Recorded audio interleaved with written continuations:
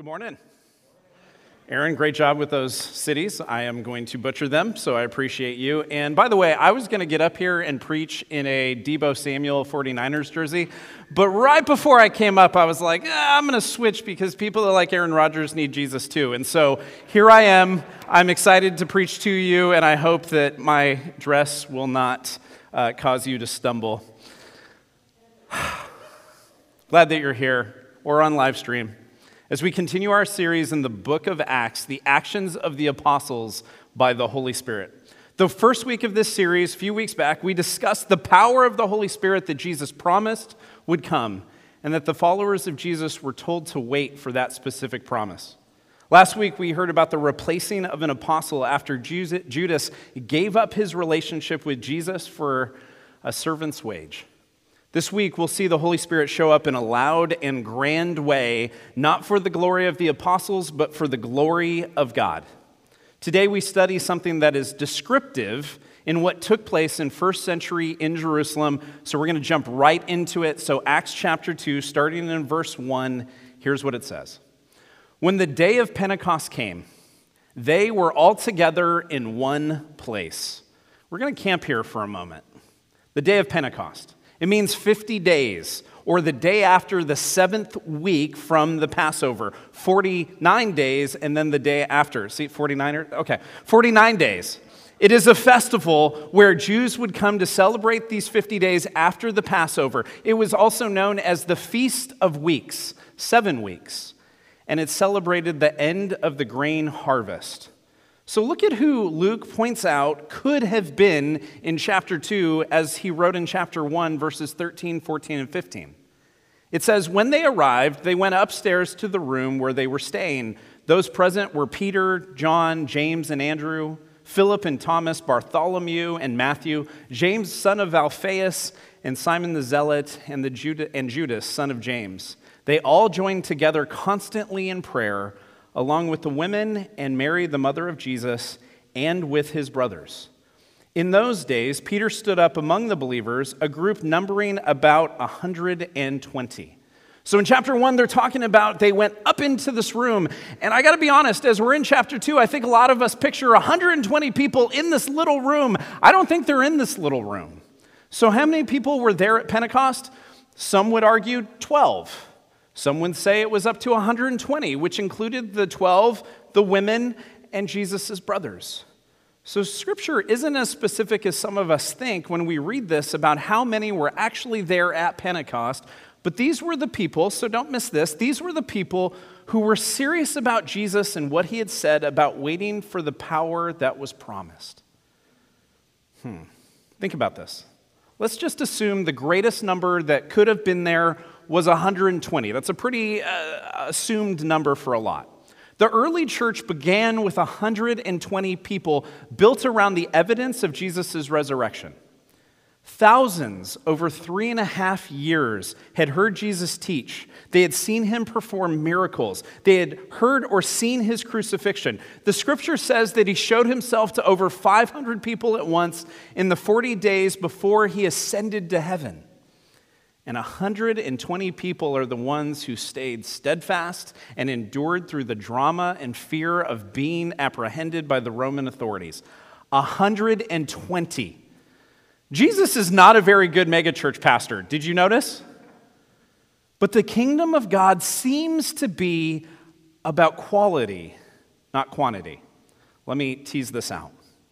See, not that God doesn't want the masses to turn to him. We generally know 1 Timothy chapter 2, verses 3 through 4, this is good and pleases God our Savior, who wants all people to be saved and come to the knowledge of the truth, even though sometimes we miss that all people could mean all types of people. But the reality is not all turn to Christ. I hope that isn't new news to you, even though most of us, when we go to a funeral, it seems like everyone's turned to Christ everywhere when we're there. But some just refuse to turn to him. And in some cases, people turn to him just enough to feel good about themselves. They'll memorize verses, but they won't let God change their immoral activities. They'll claim Jesus on Sunday morning, but they'll worship creation all week. They'll look the part, but they'll live the opposite with the assumption that grace ought to extend to them. The reality is that God is gracious, but grace is costly. It cost Jesus his life. And to be Jesus' disciple while committing requires only faith in order to be secured by Jesus. It requires faith, but real faith means your life has now been bought by Christ. Because God is about quality, not just quantity. I know studying what happened to Judas last week may have been hard for some of us, but I want to point out something that ought to be remembered. No one deserves God's grace. Let me let that sit there for a second. No one. That's the point of grace. It's undeserved favor. No one deserves God's gift of his Son, and yet God in his grace and mercy allows some of us to know him. Not because we're good, but because God is good. And I think when we have a tough time digesting the fate of Judas, we are usually looking at the world through what we believe to be fair and unfair, and we aren't looking at the kingdom of God with the king on his throne who gave up his life while innocent, making sinners like us not guilty through his perfect record. This has to make sense to some. Because if Christianity is all about the quantity, then why does Jesus have such hard sayings about following him? Why does he tell us to deny ourselves, to pick up our cross and follow him? Why does he say that we must love him above our family and material things in such a devoted love that in comparison, our love for our families should look like hate? Why does Jesus tell the crowds that they must eat his body and drink his blood? Why does he give such credence to those who are humble when the mass majority of people, especially religious people, are prideful? Why is it about quality over quantity? Because as we will study in just a moment regarding the Holy Spirit's lasting appearance, that the Spirit of God doesn't make us just acknowledge Jesus, but devote our existence to him. The third person of the Trinity doesn't help the disciples be happy, content, and religious. He affirms and confirms our satisfaction in the finished work of Jesus as our only means of justification before a perfect God. Let me say that in a way less spiritual way. The Holy Spirit isn't a good feeling. He's a guarantee of our redemption. No Spirit, no salvation. And the result of our satisfaction being in the gospel of grace is that we know there is nothing we can do to earn or pay God back. So our service to him is voluntary, and it's out of love for him and what he has done, rather than out of duty and need to appease him. This is why passages in Matthew 7 that are said by Jesus seem to really be hard to hear, but unfortunately they're really realistic of the masses. In Matthew 7:13 through 14, he says, "Enter through the narrow gate, for wide is the gate and broad is the road that leads to destruction, and many enter through it. But small is the gate and narrow the road that leads to life, and only a few find it." That doesn't sound like good news, but it does sound like reality. Not just based on the people who don't attend church or think religion is for dumb, crazy people, or just the fair weather fans that really only do religion when it's convenient for them.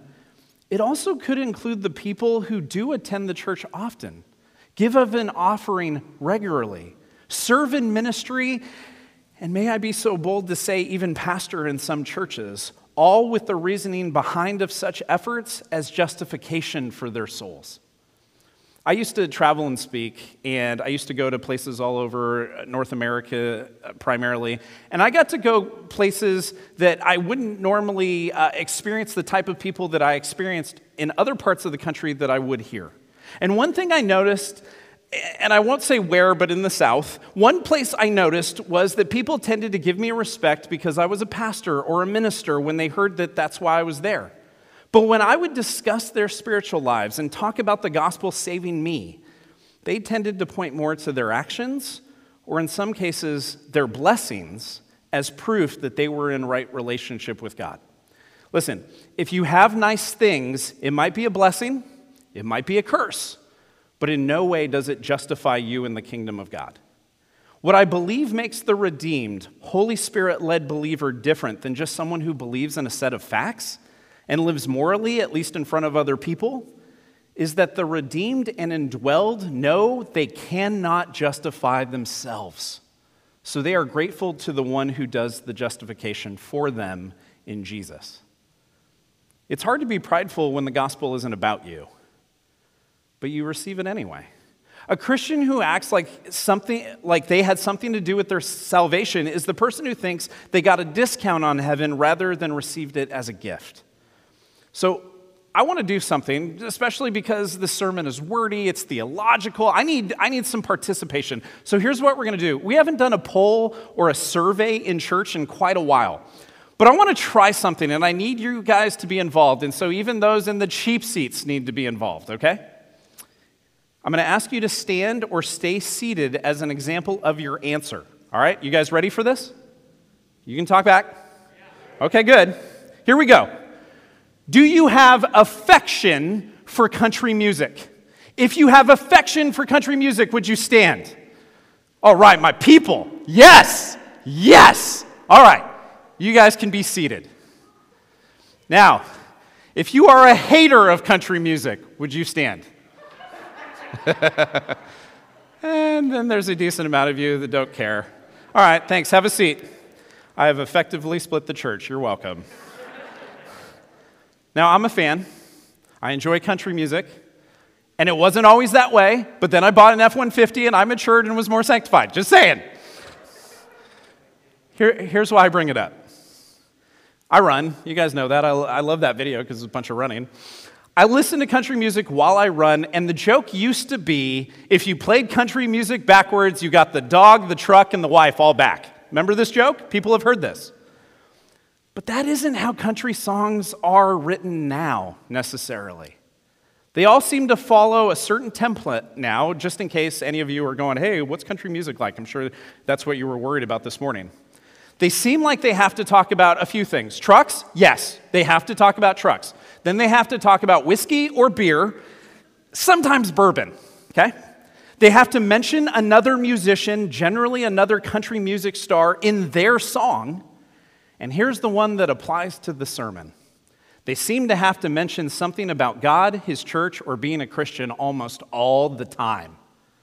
But here's the bummer about that.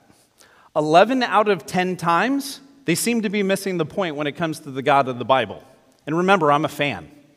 They tend to paint a deity that you have to appease by attending church or looking a certain way or being in the front pew on Sunday, and apparently we're not very justified.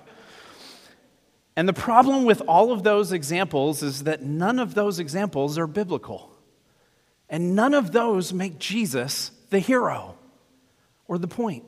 Nor is the Holy Spirit necessary to be pleasing to God in any of what most of those songs really talk about. So sometimes, though, we kind of get excited because there's a mention of Jesus and we think, look, this song is Christian, it's evangelizing. No, it's not. Just because you have a sticker on the back of your car that says no, K-N-O-W, Jesus, no peace, and no, N-O, Jesus, N-O, peace, doesn't for 1 second mean that you fulfilled the Great Commission. And if you have that sticker on the back, I'm sorry, I wasn't calling you out, I just don't like that sticker. It probably means you've given someone ammunition against your faith because of how you drive. So I have a recommendation. Here's an application. If you drive bad and you have a Christian sticker on the back of your car, take it off and put a Mormon sticker on it, okay? Do that. BYU. All right, here we go. So back to the sermon. So we have 120 devoted people, maybe less, around the believing in the work of Christ. They have devoted their lives to the one who died and rose again, even after he ascended and obeyed him not to leave Jerusalem, but stay in obedience and wait for the power from the Holy Spirit to descend. That was all verse 1. Verse 2. Suddenly, a sound like the blowing of a violent wind came from heaven and filled the whole house where they were sitting. They saw what seemed to be tongues of fire that separated and came to rest on each of them.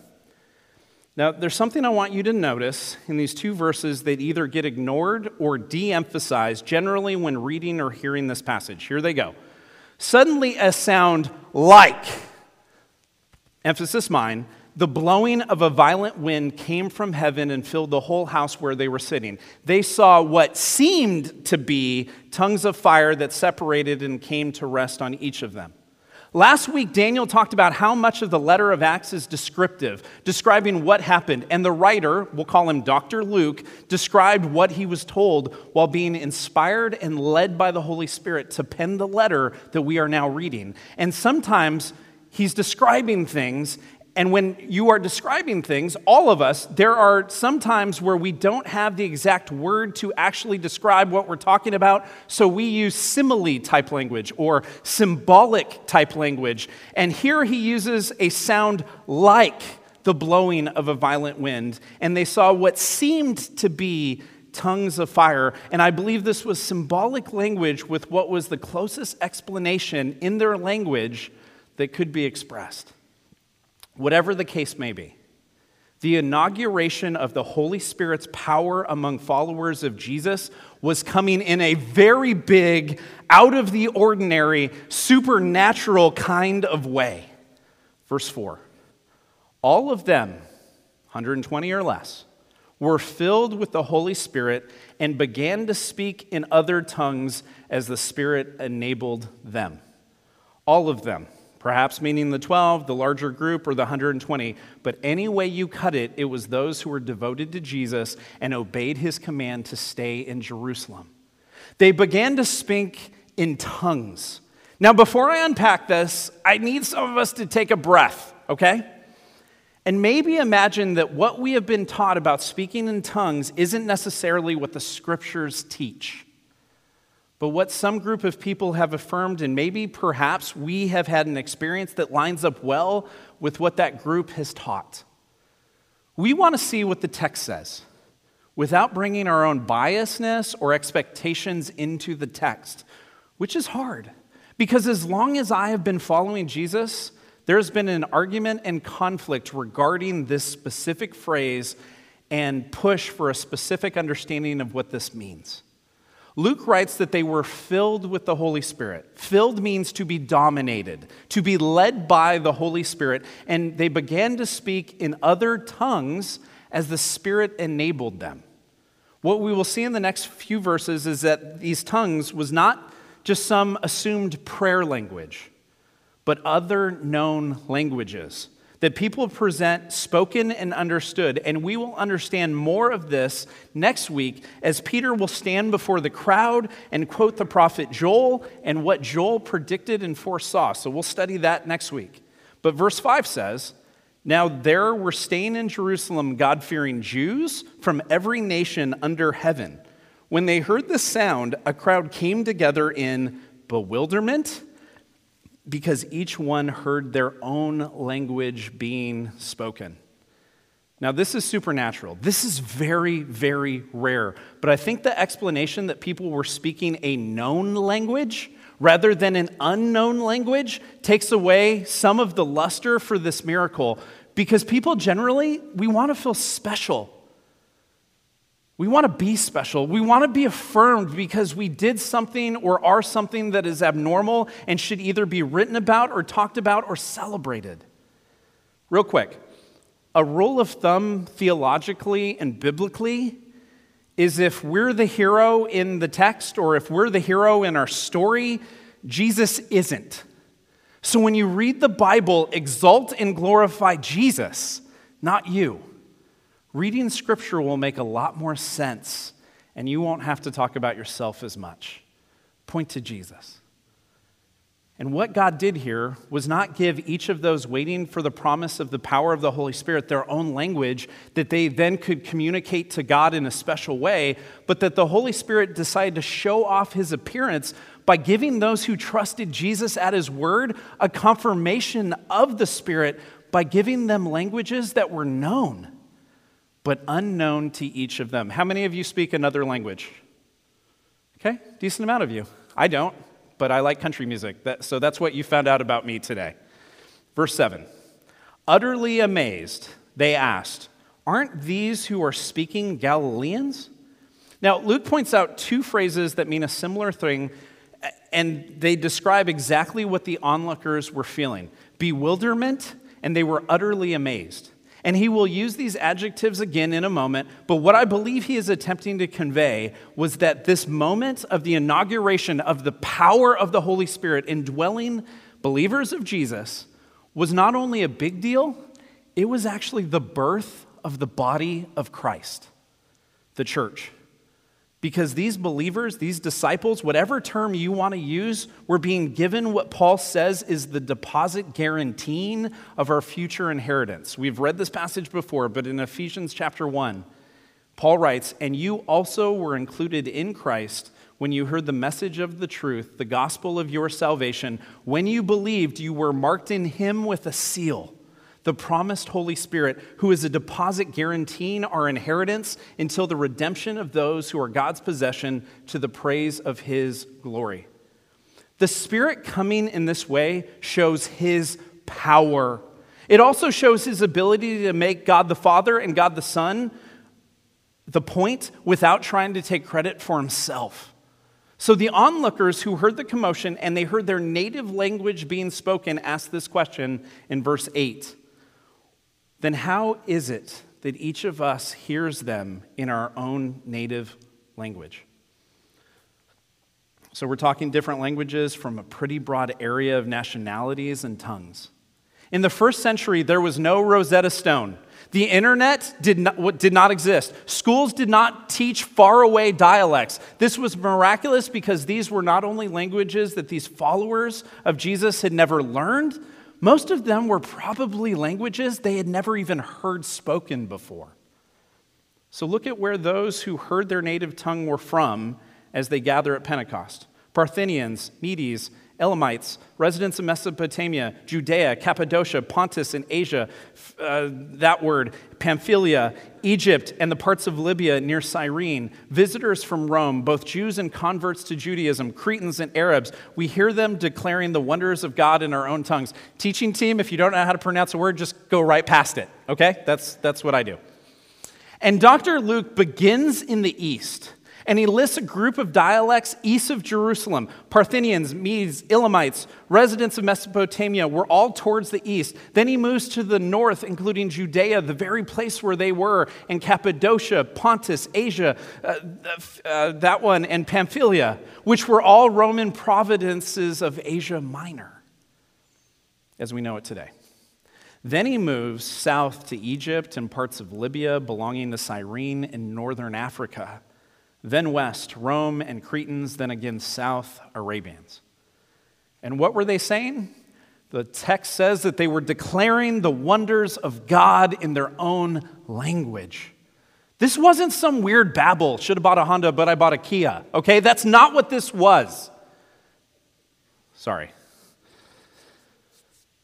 This wasn't facts or the weather or anything that didn't matter. This was men and women dominated by the Holy Spirit who came like a rushing wind and began to give these followers of Jesus the words in languages unlearned by all of them, praising and speaking the wonders of God Almighty. So then there's a question, verse 12. Amazed and perplexed, they asked one another, "What does this mean?" Amazed and perplexed, or bewildered earlier on is used. These reactions are natural to a supernatural thing taking place. Twice he indicates that they were amazed. The word in Greek is a word that means literally to push out of their senses. It is exactly what we say when we use the modern phrase, "that blew my mind." That is exactly what he said. He blew their minds as they heard this phenomenon happening and occurring. And linked with that, Luke says they were bewildered. Now, Daniel pointed out that much of Acts is descriptive. And it is. Some of it is prescriptive, but we need more of the Word of God to make a judgment on what parts of the letter are prescribed as things that we also should do, rather than just something that happened here and was done. Let me give you an example. Last week, Daniel read and taught us about the apostles choosing a 12th apostle. And what did they use? What did they use? They cast lots. And they chose Matthias. And after that, how often did people use lots in the New Testament? 0. Why? Because of what we're studying today. The Holy Spirit came and resides in those who have trusted Jesus as their salvation. This inauguration of the new covenant is found in the coming of the Holy Spirit. No longer are things left to chance. Why? Because the third person of the Trinity resides in us to bring to remembrance what we have read and learned in his very word. I don't know what reading and meditating on Scripture looks like for you right now. I don't know if you've had a hard time getting back into God's word of late since maybe the new year, or maybe at all. But you need to know that if Jesus is your Lord, we ought to want to know him personally and experientially, and I'd go as far to say obsessively. I shouldn't know all of Deebo Samuel's stats from yesterday more than I know the book of Luke. Because God, with us, he's knowable. And I want to know him. I want to learn new things about him each day. I want to be reminded of his goodness and grace and peace. And I want to look him in the eyes, spiritually speaking, here on earth before I look him in the eyes in eternity. In 2 Timothy 3:16 through 17, Paul writes, "All Scripture is God-breathed and is useful for teaching, rebuking, correcting, and training in righteousness, so that the servant of God may be thoroughly equipped for every good work." I don't know what reading and meditating on Scripture looks like for you. I don't know if you've had a hard time in the Word lately, but I've been having a really hard week spiritually. I don't know if it's because of this passage, or the past few years have been things I've been reminiscing about lately. But God has been sanctifying, and as we point out very often, he does not always sanctify with pillows. There have been convicting passages that I've read lately. There have been convicting conversations that have bewildered me lately, because I realize that God is in the business of transforming and shaping his people. But guess what? Growth hurts. And nothing has been more obvious to me in the past week that motivation matters. So there's going to be a little bit of confession here. Many times my motives are not pure. I want to selfishly grow. Wanting to be more like Jesus in and of itself is not a bad thing, but often it leads me to pride and exaltation of myself rather than Jesus. So when we read a passage like 2 Timothy where it points out how profitable it is to study God's word, I need not to want to do that so I can be praised, so that I can be made much of, but because the evidence of God is transforming sinners into saints. Not because we are without sin. Jesus has got the monopoly on that. But because of what Jesus had done, we are grafted in by him. He is superseded over my sin and mistakes. He increases and I decrease. Less of me and all of him, church. And so I ought to want to be in God's word, obeying him at his word, applying the conviction of the Holy Spirit as I read and consume his word, the Bible, not so I will be better, but because Jesus will be seen in the transforming work of the Holy Spirit in me. Can I get an amen? Nietzsche once put it this way: if you want me to believe in your Redeemer, you're going to have to look a lot more redeemed. So don't hear that quote or Mike's, as that I'm communicating that as try harder.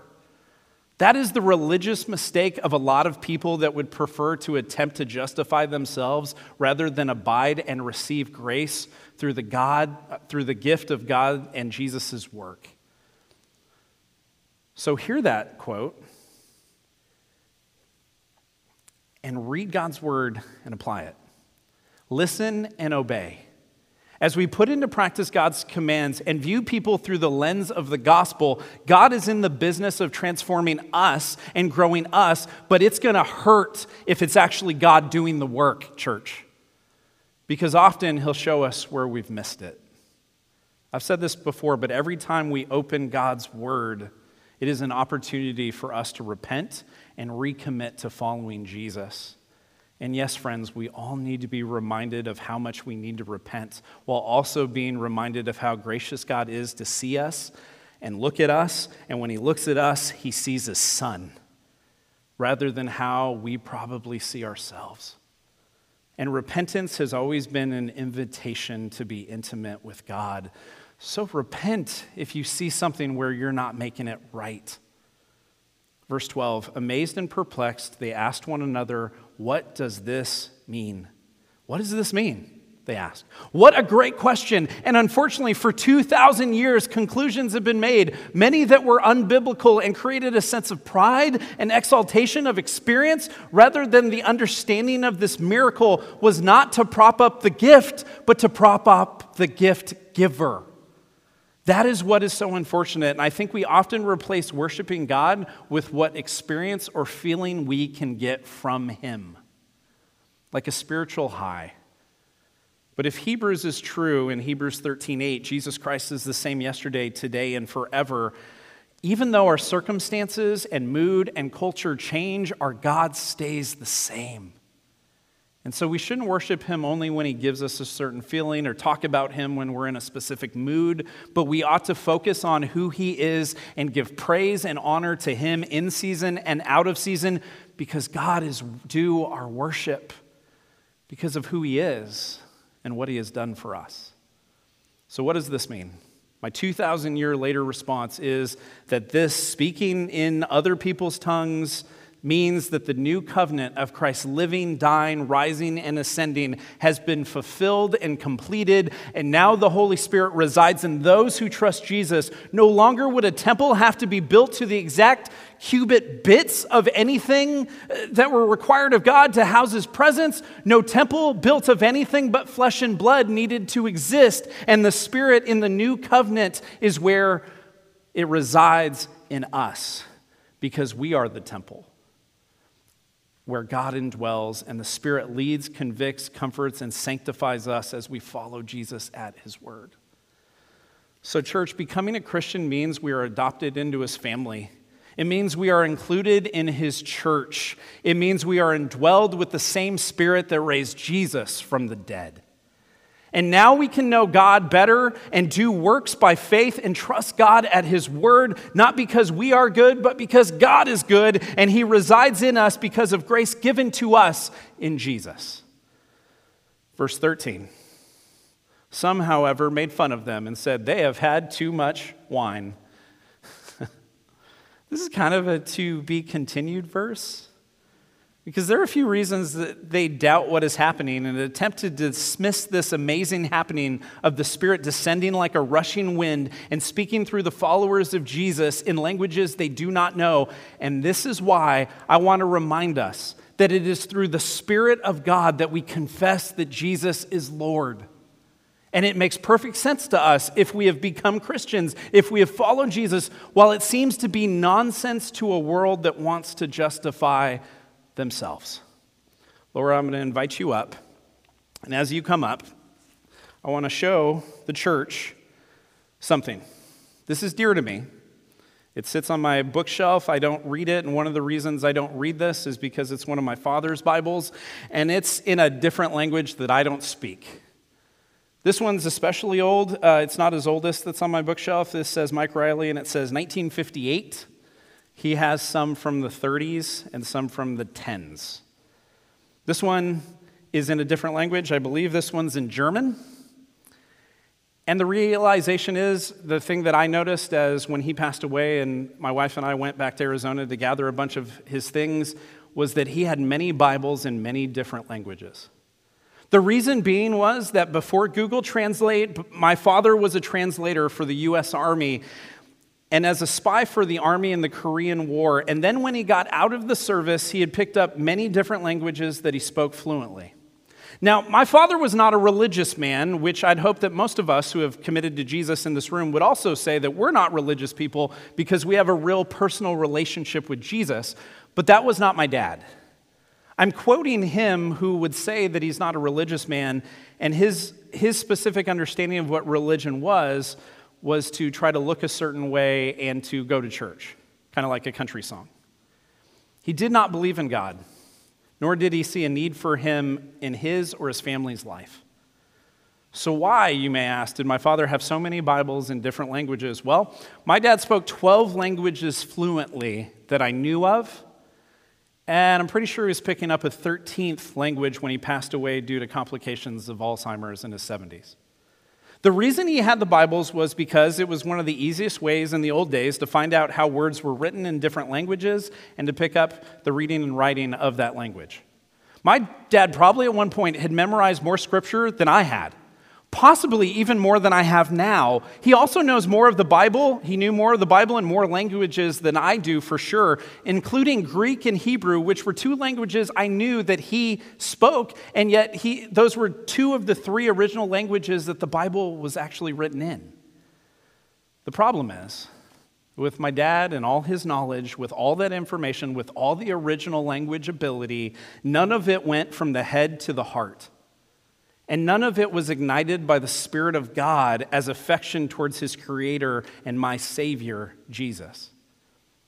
For the past almost 5 years, I've been a pastor here at COV, and I've done my best to open the Scriptures and to share what I believe is the emphasis of the text, the context in which it is written through the early author inspired by the Holy Spirit, and none of my study or effort is with power to make a man, woman, or child change at all spiritually.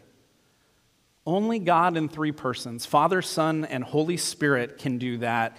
And as we studied today, it was that the Holy Spirit, according to the book of Acts, authored by the Dr. Luke, as he was led by the Holy Spirit, that Spirit is now available to those who trust and turn to Jesus to this very day. The Holy Spirit is not a magic pill or a magic trick. He's not an it or a thing. He, the Holy Spirit, is God inside those of who, by the power of the Holy Spirit, were able to see Jesus for who he really is, which is Savior, Lord, and God. So church, my ask of us, we need to try not to focus too much on the gifts and forget the gift giver. But we also need to stop acting like we aren't indwelled with the Spirit of God to glorify God through our lives and actions. Some of us are intimidated to share our faith. Some of us are intimidated to engage with people and even bring up the fact that we attend a church and we have a relationship with Jesus. But let me remind you, the same Spirit who led these apostles to preach and proclaim the gospel throughout all the world, that Spirit resides in you if you've trusted Jesus. And he wants to use you right where you are as a witness for the King. So I'm going to pray for us.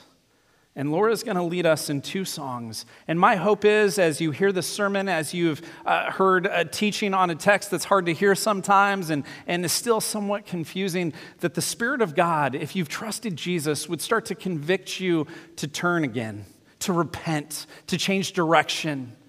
I don't know what's going on in your life, nor do I need to, because I don't need to be the one that you confess things to, but you ought to want to confess it to God, because every time we repent, it is an opportunity to be intimate with him.